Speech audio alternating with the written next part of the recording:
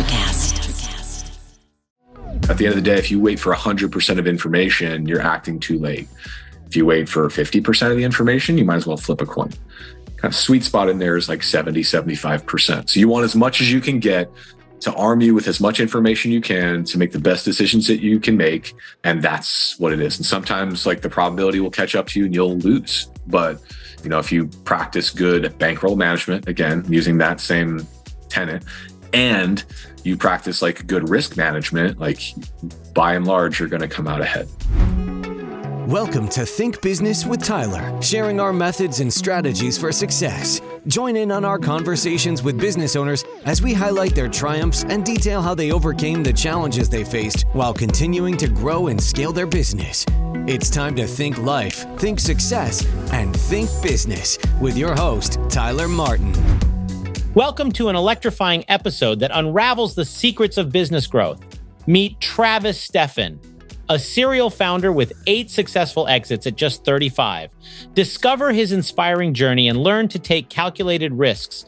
Leverage artificial intelligence for unprecedented success and unlink your self-worth from your business. In this episode, we unleash the entrepreneur within and master the art of accelerated growth. Let's chat with Travis.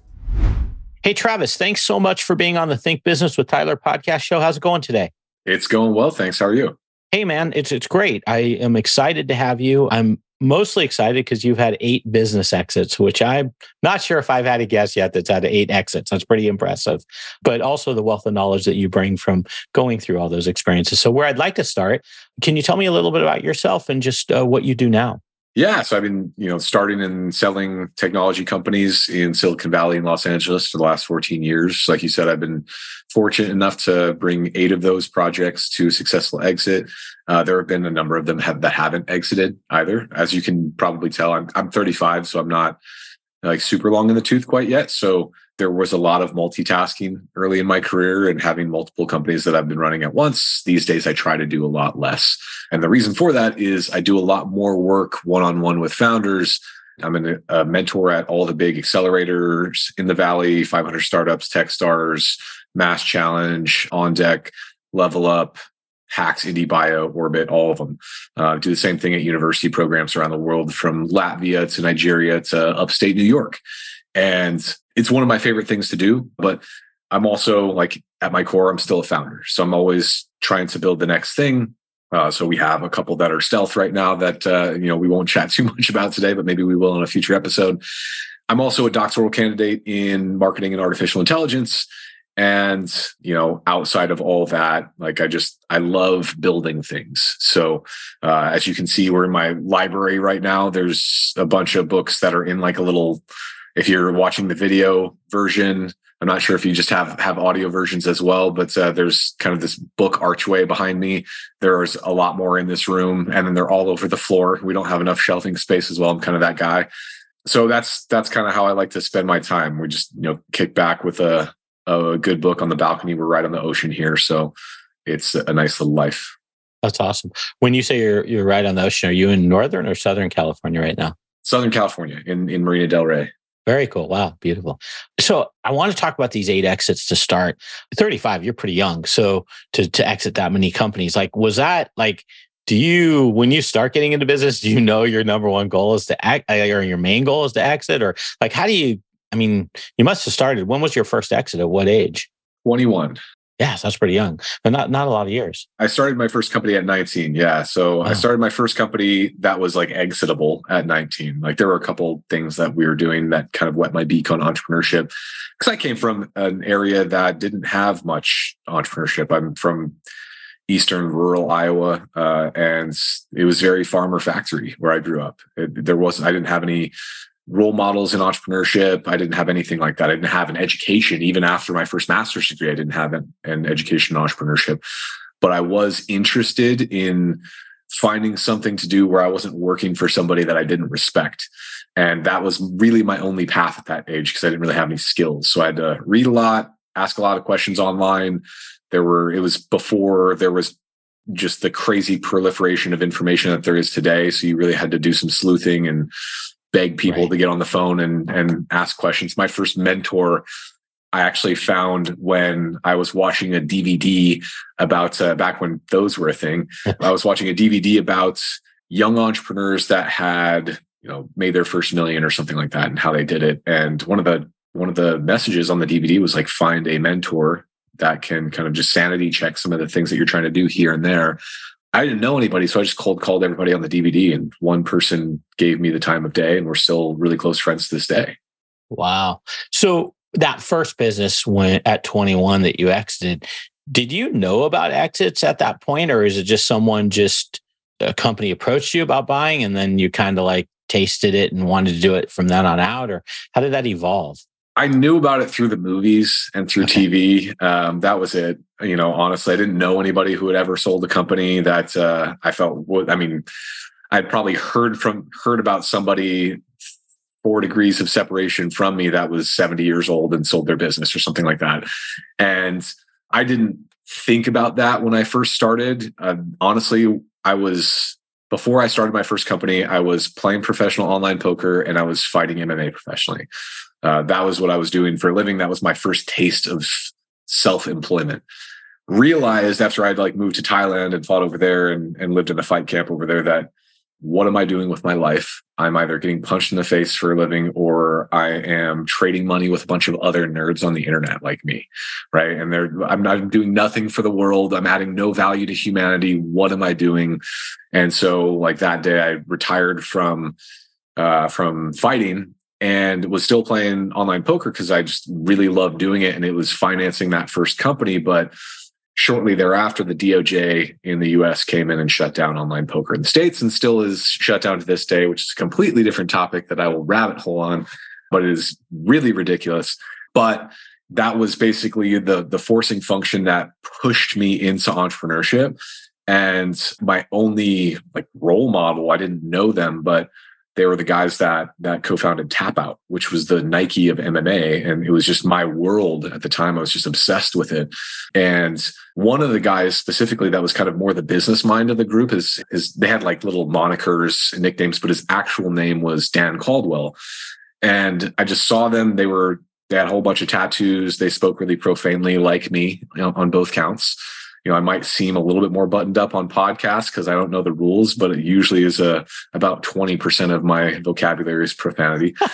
And I am covered in tattoos everywhere. They're all motivational quotes and things like that, or some dumb ones that I got when I was a kid. So I saw them and I said to myself, if those guys can do it, I think they were doing 500 million a year in revenue or something like that. And I was like, those guys had this movie they put out, and it was this little short film called Underdogs. It's probably still on YouTube to this day. But the funny part about it is Dan Caldwell was saying that he was looking at someone successful that he knew, and he was looking at them being one day, one day, one day. And that started being my mantra about those guys. And, oddly enough, fast forwarding maybe 10 years down the road, the coolest thing was I had the opportunity to co-found a company with Dan Caldwell, and we're still friends to this day. And one of the highlights of my career still was being on the phone with him at one point, and we were just chatting about some sort of opportunity that we were seeing. And, I was more the technical mind and that sort of thing. And he was like, man, I just really look up to your ability to do this thing. And I'm like, wait a second, you look up to me? Are you kidding me right now? This is crazy that I'm even friends with you, just given where I started. So that was just one of the first moments. And there have been many, many more since then that have been huge eye openers. But that was where it started. The first company was a Tap Out clone that I started because I didn't have any other, the idea factory between your ears as an entrepreneur, that wasn't switched on for me yet. I wasn't thinking in that way about the world yet. So that was the first one, wet my beak. Messed up a lot, used online poker winnings and student loan checks to fund the company. And, Visa card. When people said VC funding back in the day, I thought it meant Visa card. And that was how it went. And just taking a lot of risk. And sometimes it paid off and sometimes it didn't. Have you ever looked back on a company that you've exited and go, damn, I wish I would have hung out for 5 more years or whatever? Yeah, really? For sure. There was one that I sold. My second company that I sold was called Sashfer. Worst name ever, but it stood for Social Cash Transfer. That was my 22-year-old idiotic naming brain that I had. And it was kind of a precursor to like a hybrid between Bitcoin and Venmo. And it was right before Venmo launched their initial application, and right when, like, I think it would have been maybe immediately before the very first Bitcoin white paper came out.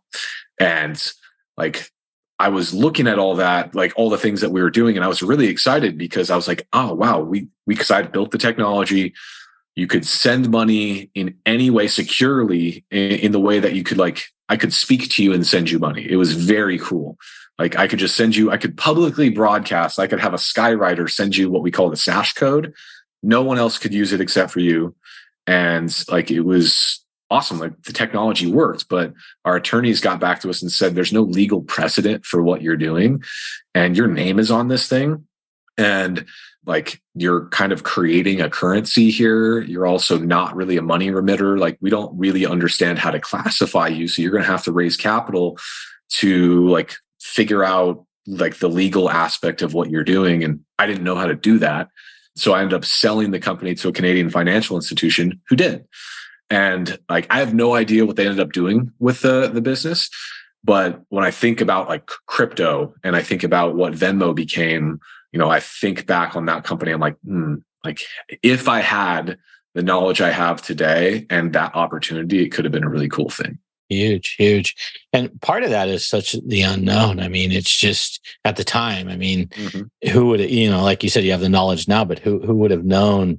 When I first heard you say it, I'm like, wow, you're going to be up against the government, and, you know, you're going in a direction that it could take literally hundreds of millions of dollars to probably. Yeah, that's fascinating. So, you know, one thing you made a comment, I don't know if I'm using your exact words, but you said your entrepreneurial brain hadn't turned on yet in terms of, I believe, idea generation. What flipped that switch? I mean, is that a confidence thing? Just for the rest of us, is what flips it? Honestly, I think so. So the first two companies that I had started, first one was the kind of tap out clone, which was called Sin. It was cringy in hindsight. And then there was another one that I started that was also kind of cringy. And I was in grad school. My first master's degree was in exercise physiology and biomechanics. I was, you know, doing that because I was not ready to be done with college. I thankfully was blessed in the fact that I was able to just show up to my college classes, take the tests, get A's, not study, not do anything really, and kind of just skated through the college experience. And like, it was a constant party. Like, that's who I was back then. I'm not a nightlife guy now. I just want to make sure that that's like, I don't drink anymore. Like, I go to bed at 8:30 or 9. Like, I'm that guy. But back then I got done with undergrad in 3 years because I had tested out of like a dozen courses as well, like when I went to college. So I wasn't ready to be done with school, but I was realizing, okay, like, I'm paying to be here. I should use this degree. So I started this site called allmuscle.net, and it was like just an online personal trainer company. And I paid a whole bunch of money from my student loan checks to a web design firm to like build this whole robust site. Ended up merging it with another website, and that ended up becoming workoutbox.com, which was my first like reasonably decent exit, where I was like, life changed for me in that moment. Right now, that was my fourth exit. So if I rewind back to the second one, that was Sashfur. And the difference between Sashfur and the other ones I had started is I learned how to design the user interface on my own by taking screenshots of other people's websites and recreating them in Photoshop. And then I had one of my business partners in another company was kind of the technical mind, and he would interface with these like freelance software engineers on the site. Back then it was called Elance, which merged with another site, which is now Upwork. And on Elance, we were able to find, you know, engineers offshore that were reasonably affordable, because I was still pretty broke, just pouring everything I had into the companies I had started, living on an air mattress in a closet, like going that route, eating ramen for half of my meals, like et cetera, et cetera. You know the story, right? So that was the first one where I built it. It was completely from my brain, and realized like after we built the technology and it worked, I was like, oh no, like I now know I can build anything like within reason that I can come up with. And like very quickly I did. I started another company shortly thereafter that was called Action Junkie Labs. The reason for that is like when you're a mass multi-tabler online poker player, they call you an action junkie because you just need things to be constantly happening to satiate the way that your brain works. You don't even see the outcomes of hands. Like I was playing 24 tables simultaneously across 2 widescreen monitors, data mining my opponents when I wasn't playing, like things like that. And we had 21 apps in the App Store by the time we sold that company. And I designed every single one of them myself. So like all of those under the banner of Action Junkie Labs then became my training wheels for switching on the idea factory between my ears. So that was kind of the moment. Now, all of those ideas were hot garbage in hindsight, like for the most part, but so many people wanted to get exposure to the mobile app sector at the time because it was the next thing, early days of the App Store, that we did get lucky and sell to a larger app company. But the lesson that it taught me was like, you can build anything, but it doesn't mean that people are actually going to use it. So that's when I started to kind of round out my skill set more entrepreneurially. So I got to backpedal here. So you mentioned data mining other users. Yes. So like, give me an example. Like, was it how they were playing cards at certain times, or their ultimate wins or losses, or what was it? What kind of data? All of the above. Yeah, all of the above. And this was like, if you were to, at the time, so I went to college to play football, popped my Achilles tendon 2 years in, couldn't play anymore. Okay. So I needed a way to satiate my competitive spirit, and got into online poker. Was terrible.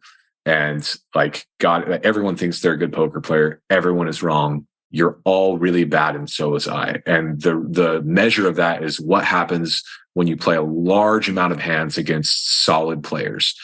You're going to lose over the course of time. You'll win sometimes because those times you'll get lucky, right? But like over the long term, the results speak for themselves. Like it goes from luck to probability at that point. Okay. And so I was realizing I was really bad. Okay. And so I needed to spend a good year immersing myself in that world. So I got on all the online poker training sites, which were a brand new thing at the time with the advent of Camtasia, screen recording software. The high stakes online pros would record themselves playing, and they would verbalize their thought processes while they were doing so.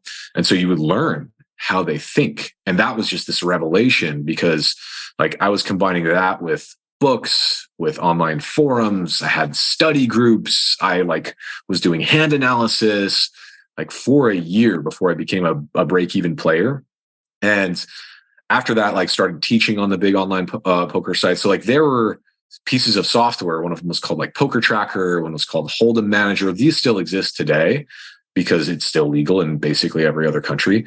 And like when you play, you can like the software will start to put stats across other players' avatars to show like what their patterns are, like how they make decisions, how often they do this, how often they do that.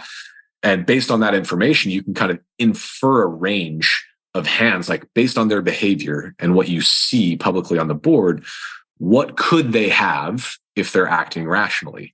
And then you start to just deduce, like with every decision they make, how does that range narrow? And based on what I know about them, what are they most likely to have here? Now, the more information you have on other players, the more accurate your decision-making becomes, especially when you're not seeing anything beyond just like a split second.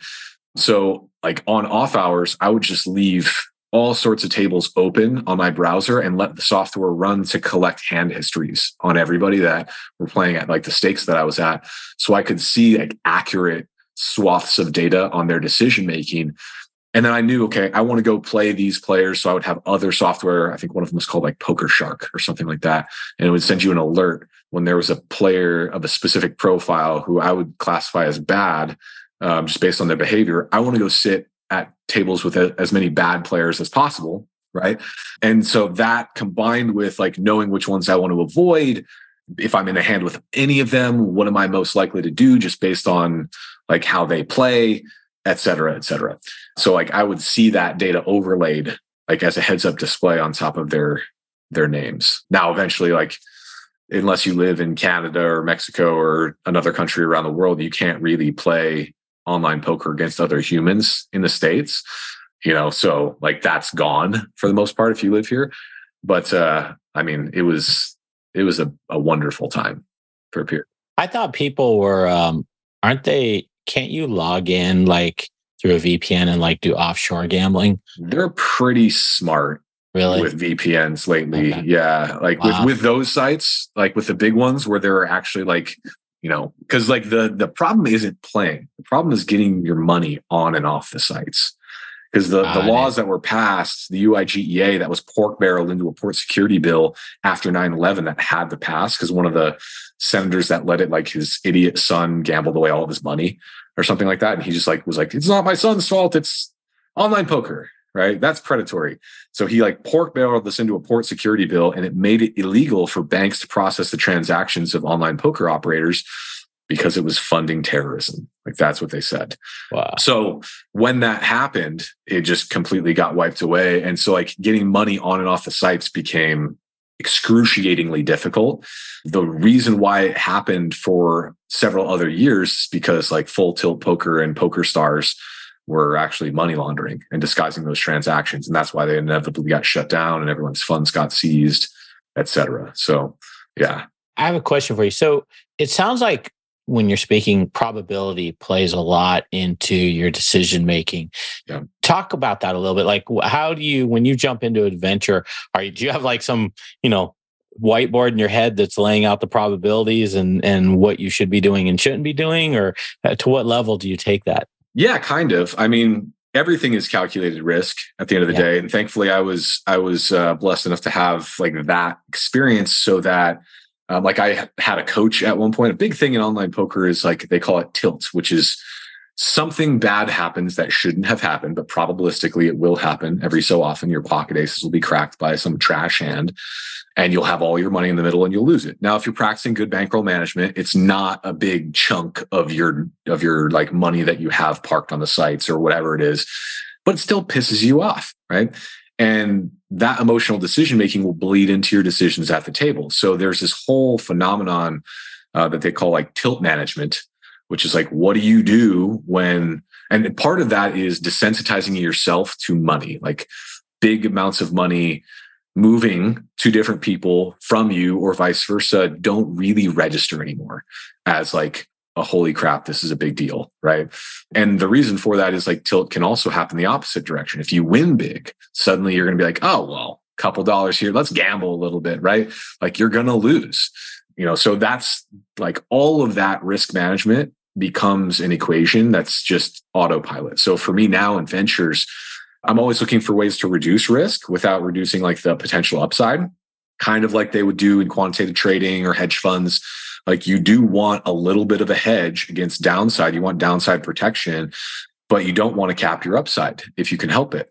So that's kind of how I think about entrepreneurship a little bit more now, where, how can I make sure I am validating as much as I possibly can before I invest into a company that I'm building personally without missing the opportunity window. At the end of the day, if you wait for 100% of information, you're acting too late. If you wait for 50% of the information, you might as well flip a coin. Kind of sweet spot in there is like 70, 75%. So you want as much as you can get to arm you with as much information you can to make the best decisions that you can make. And that's what it is. And sometimes like the probability will catch up to you and you'll lose. But if you practice good bankroll management, again, using that same tenet, and you practice like good risk management, like by and large, you're going to come out ahead.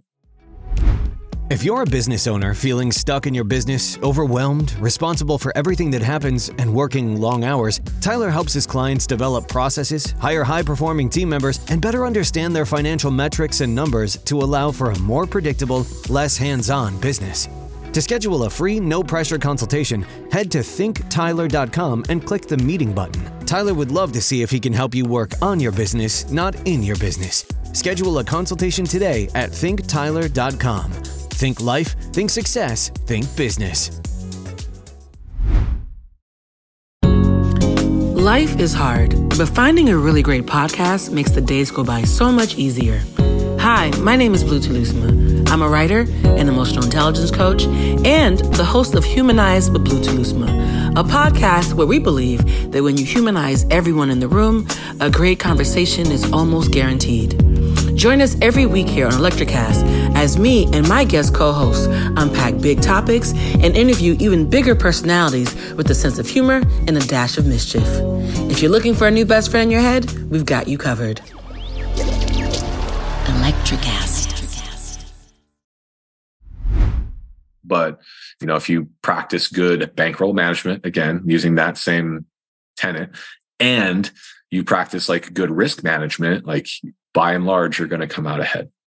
Do you do any option trading? This makes me think option trading has that whole probability of, I've done it a little bit, and I always tend to lean on getting the low probability that's not supposed to ever happen. It seems to be my end result a lot of times. Do you do anything in that world?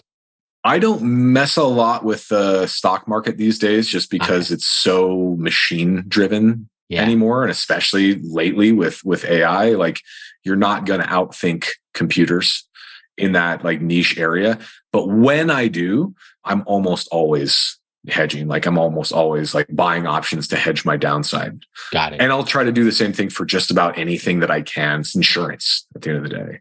So I have like a bunch of different like random insurance policies for sure. And when you're building a company, you have to have the same thing, right? Like whether you're venture backed or not. I mean, like we would always have D&O insurance. We would always have like key man insurance. We would always have employment insurance. Like if somebody, I remember there was a time we actually got sued by a former employee that we had fired for non-performance. And he came back and he sued us for gender discrimination. He thought we were giving too many opportunities to female employees. And our lawyer was just like baffled. And she's like, I hope that we get a female judge. Like, please take this to court. Now, like I wanted to, because I thought it would be really great press for the company. But it was like from a fiduciary perspective, we didn't need any sort of lawsuits during an active cap raise or while we were like in general solicitation to sell a company. And I remember being in one of those phases at the time. I don't remember which. And just being like, you know what, as much as I want to shut it down, like we have an insurance policy against this sort of thing where our max out of pocket liability is $25,000. They were kind of trying to come after us for like a couple $1,000,000. And I'm like, you're going to get 3 pay periods, like your standard severance. Like this is trash. Like you know that this is trash. You just want to get paid. So like inevitably, I think we ended up landing on 4 pay periods or something like that. Yeah. That's interesting. Yeah. It's insurance at the end of the day, like against nearly anything, like is hedging. You kind of alluded to, and it's where I wanted to go next, is AI. What's your thoughts in terms of AI and as it relates to small business generally? So most of the listeners here are probably going to be running businesses 1 to 10 million a year in annual revenue. What are your thoughts? Where do you think that's going? I mean, it's here. Like, there's not much to say other than like you've got to either get on the train or get run over by it. It's a pretty fascinating piece of technology that's been conceptualized for the last 80 years. Like humans we haven't had the computing power until recently to really make it work well in its current form. But we've been using AI as consumers for the last 30 years, like without really knowing it. There are various products that you use every single day that are powered behind the scenes with AI, things like credit reporting, things like will lenders work with you, your car, many of the apps that you use on a day-to-day basis are driven in large part, like Google, their engineers haven't known how the search algorithm works for the last probably 15 years because it's all been driven by AI. So like it's permeated society for a lot longer than people think. It wasn't really though until generative AI and like ChatGPT and whatnot that it became something that's in like the kind of normal day-to-day employee will actually know a little bit about artificial intelligence now. Now, I would say the normal, like smaller business, 1 to 10 million a year, absolutely without a shadow of a doubt, begin to use AI. And like, that is to say, like, I'm not one of those people that will deny the risks of unethical use of AI. Like, it's substantial. And some of those scenarios can get downright scary. Let's set that aside for a moment and just think about the market opportunity as it exists today. Like, as a business owner, you're either going to be on a quest to thicken your margin or increase your production, right? Like, one of those two is probably going to be the case. And AI can do both of those for you. Let's say, for example, you're let's say you're a moderately profitable company and you want to become a very profitable company, like you can expand the production capacity of each individual team member by arming them with the necessary information that they need to do more, way more, with the same amount of time without burning them out. On the other hand, if your company is not doing well and you have to cut expenses to stay alive, it's likely that with the use of AI, you can cut staff, which is going to be one of your biggest expenses, without cutting like production capacity, because you can amplify the production ability of those that are still employed. Obviously, you never want to do a reduction in force if you don't have to. But if you do have to keep the business alive, like it's your duty to do so as the shepherd of those, shareholder value.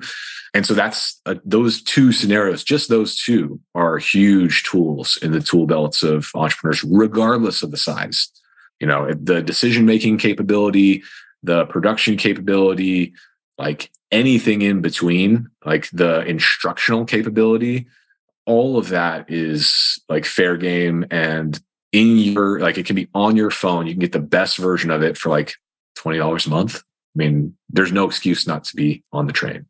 From a layman's perspective, you're right. Like AI really hasn't been in our faces, or at least in mine. It's like a lot of times, in fact, all these companies, when there was the big rush, I don't know, a few years ago, everybody was calling themselves AI companies. And it was like, dude, that's not AI. Like there's nothing that's happening here that feels any different, at least to me, than just programming and kind of if-then type statements is the way it felt. But then all of a sudden, ChatGPT came out of nowhere, where it almost to some degree interacts with you, or you can ask it to interact with you if you give it the information in terms of where you want to take it.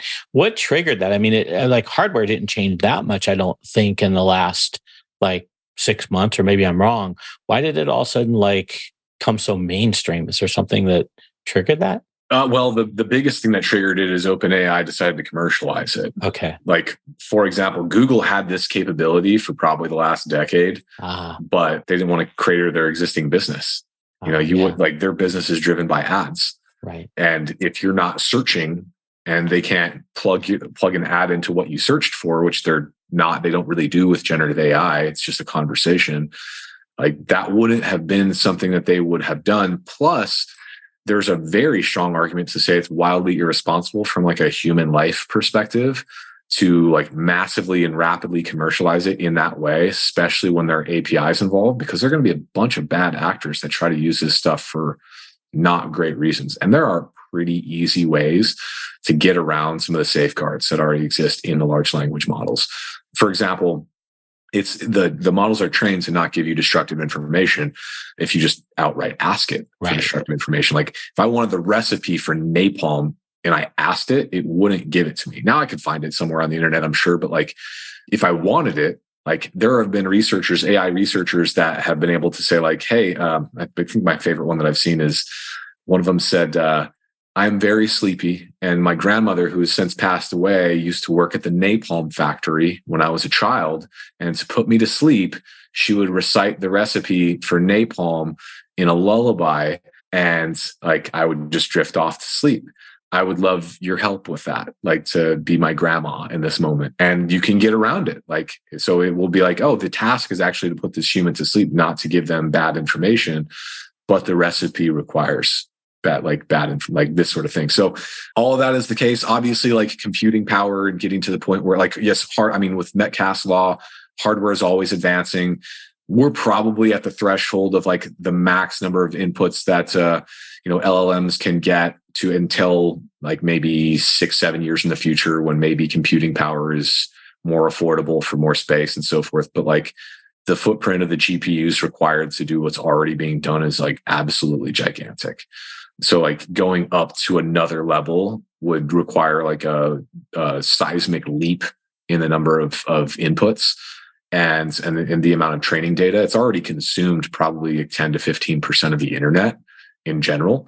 So to consume the entirety of it, I mean, first and foremost, as we know, half of the stuff on the internet is outright false or awful, right?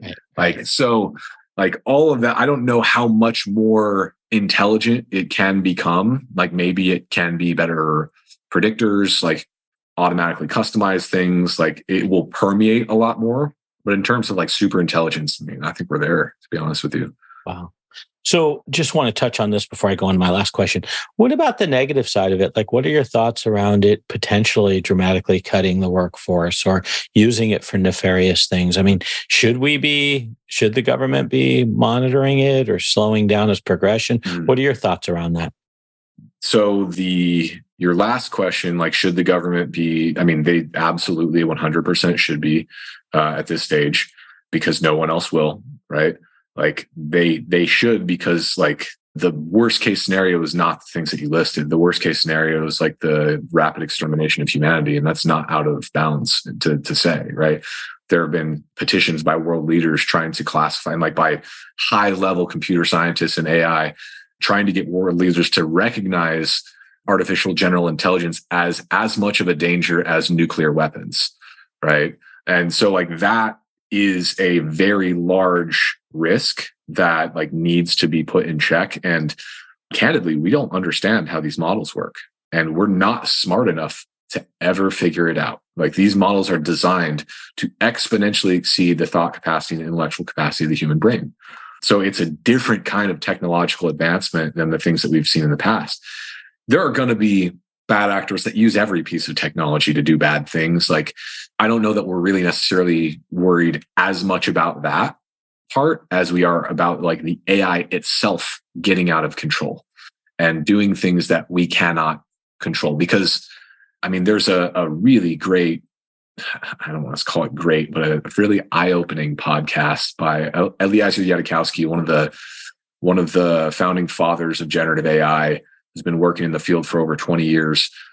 He got on Lex Friedman's podcast a couple months ago and talked about a lot of these risks. And, you know, you better buckle up for that one, because like before that, Sam Altman was like all gung ho. Yeah, would love to see the world of AGI exist and things like that. And since then, he has backpedaled hard.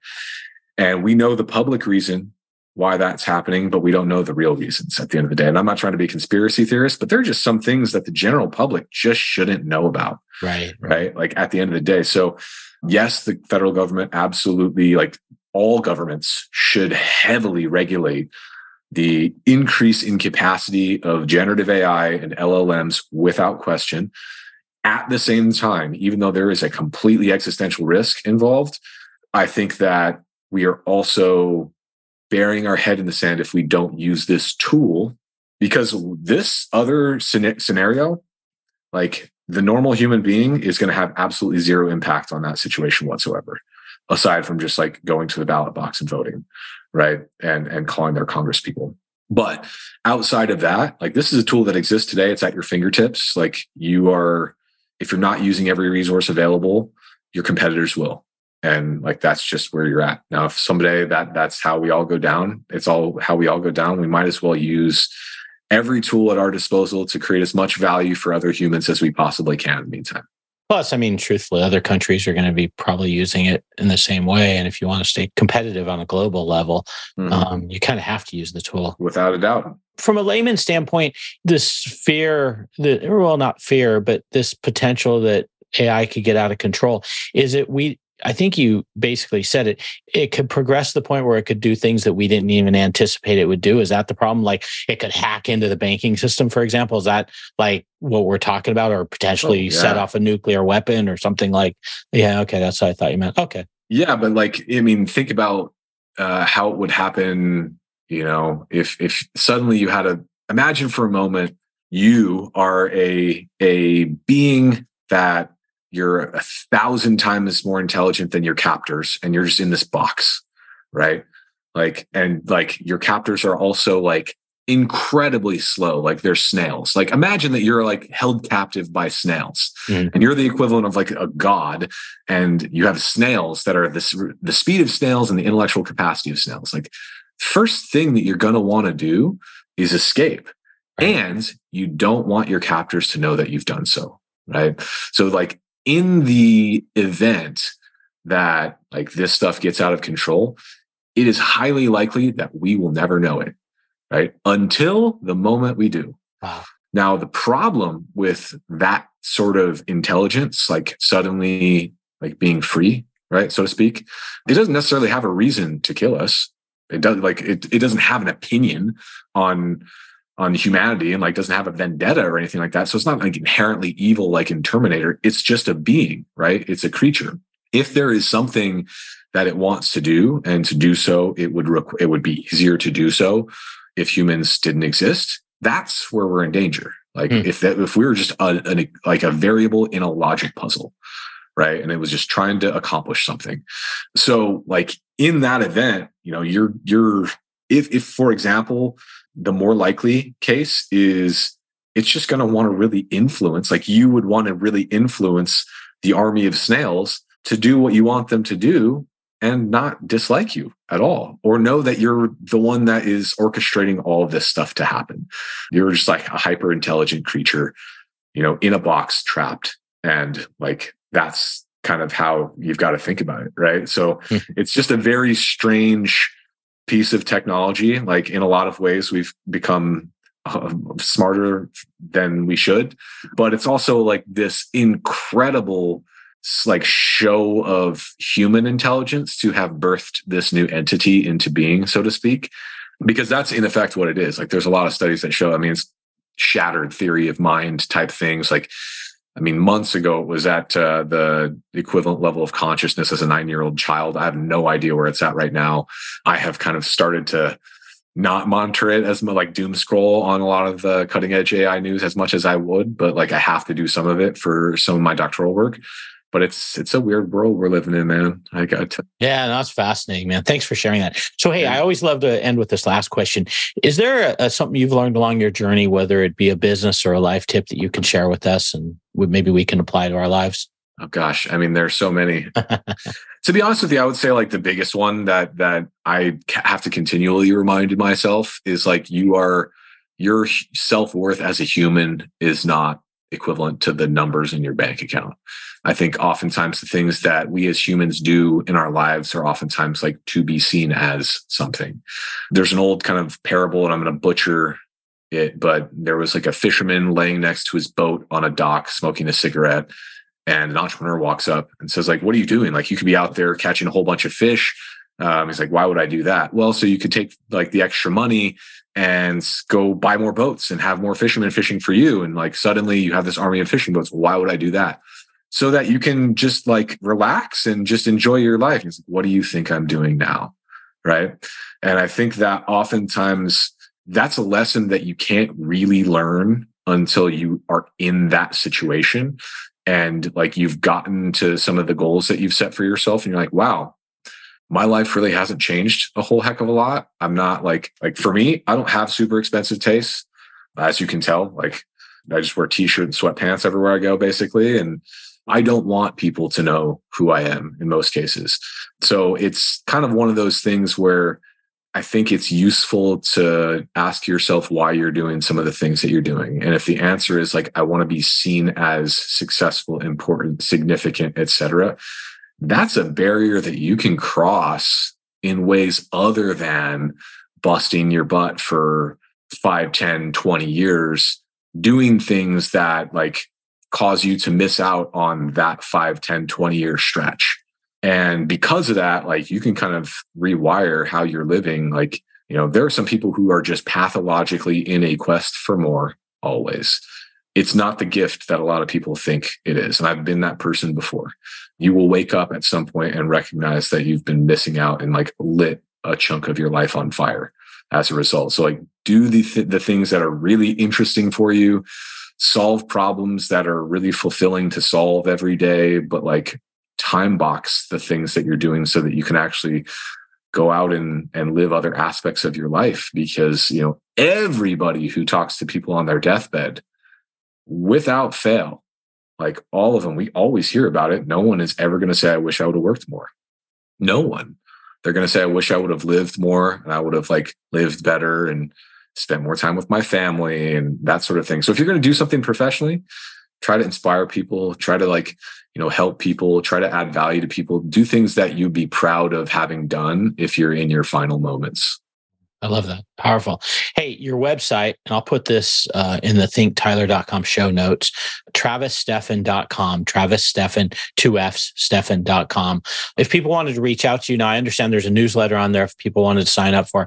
Can you tell us a little about the newsletter and if people wanted to reach out to you anywhere else, where you'd want them to go? Yeah, and it's 2 Fs, 2 Es, Steffen, Steffen. A lot of people go with AN, common mistake. But free newsletter every Wednesday. It's called the Automated Growth Blueprint. I'm obsessed with not only growth, but I'm also obsessed with automation. And in an era of AI and high-level programming, there is a strong possibility that we're going to see the proliferation of multi-million-dollar one-person businesses where people are working part-time. It's one of the things that I'm writing about because I kind of live that lifestyle a little bit as we speak. After my last exit last February in 2022, that's what I've been building behind the scenes. There's a lot coming on TravisSteffen.com. It's also not my primary project. So there will be, some free guides that come out in the next few days. There'll be some very low priced courses relative to the value. I do coach founders on there selectively, but I do it in a different way.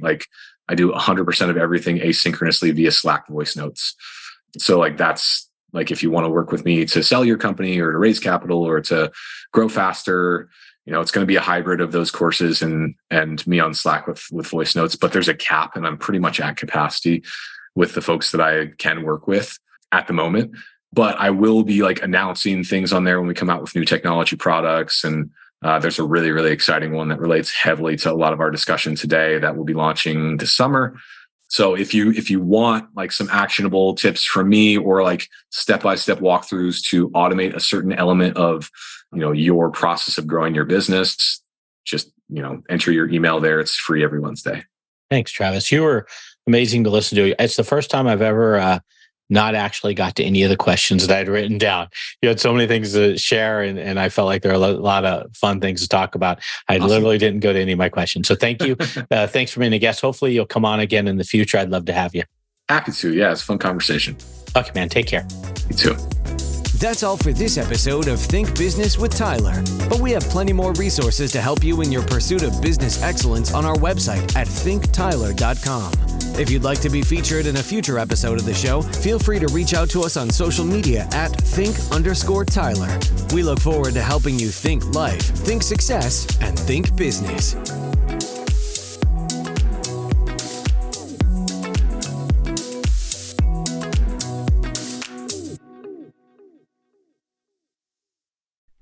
Welcome, explorers of the human experience. This is Let's Talk Soul, and I'm your host, Claudia Monticelli. We're not afraid of the great mysteries of existence here. Soul versus consciousness, we're on it.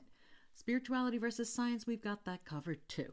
Join us in navigating these profound topics with wisdom, curiosity, and a dash of audacity. Whether you're a spiritual veteran or just starting your journey, Let's Talk Soul is your passport to the unknown. Let's Talk Soul, diving into the depths of the human spirit. Subscribe now wherever you get your podcasts. Are you a fan of classic cinema or a young person who wants to discover the best films of all time? Do these legendary movies still hold up? On the Generation Film podcast, two guys who grew up when movies dominated the culture share a great film with a panel of young movie lovers and see how it plays for today's generation. We discuss changes in storytelling styles, representation, the making of each film, its initial reception, and how its meaning has changed over the years. Join us as we explore cinema classics across generations on Generation Film. Electric acid.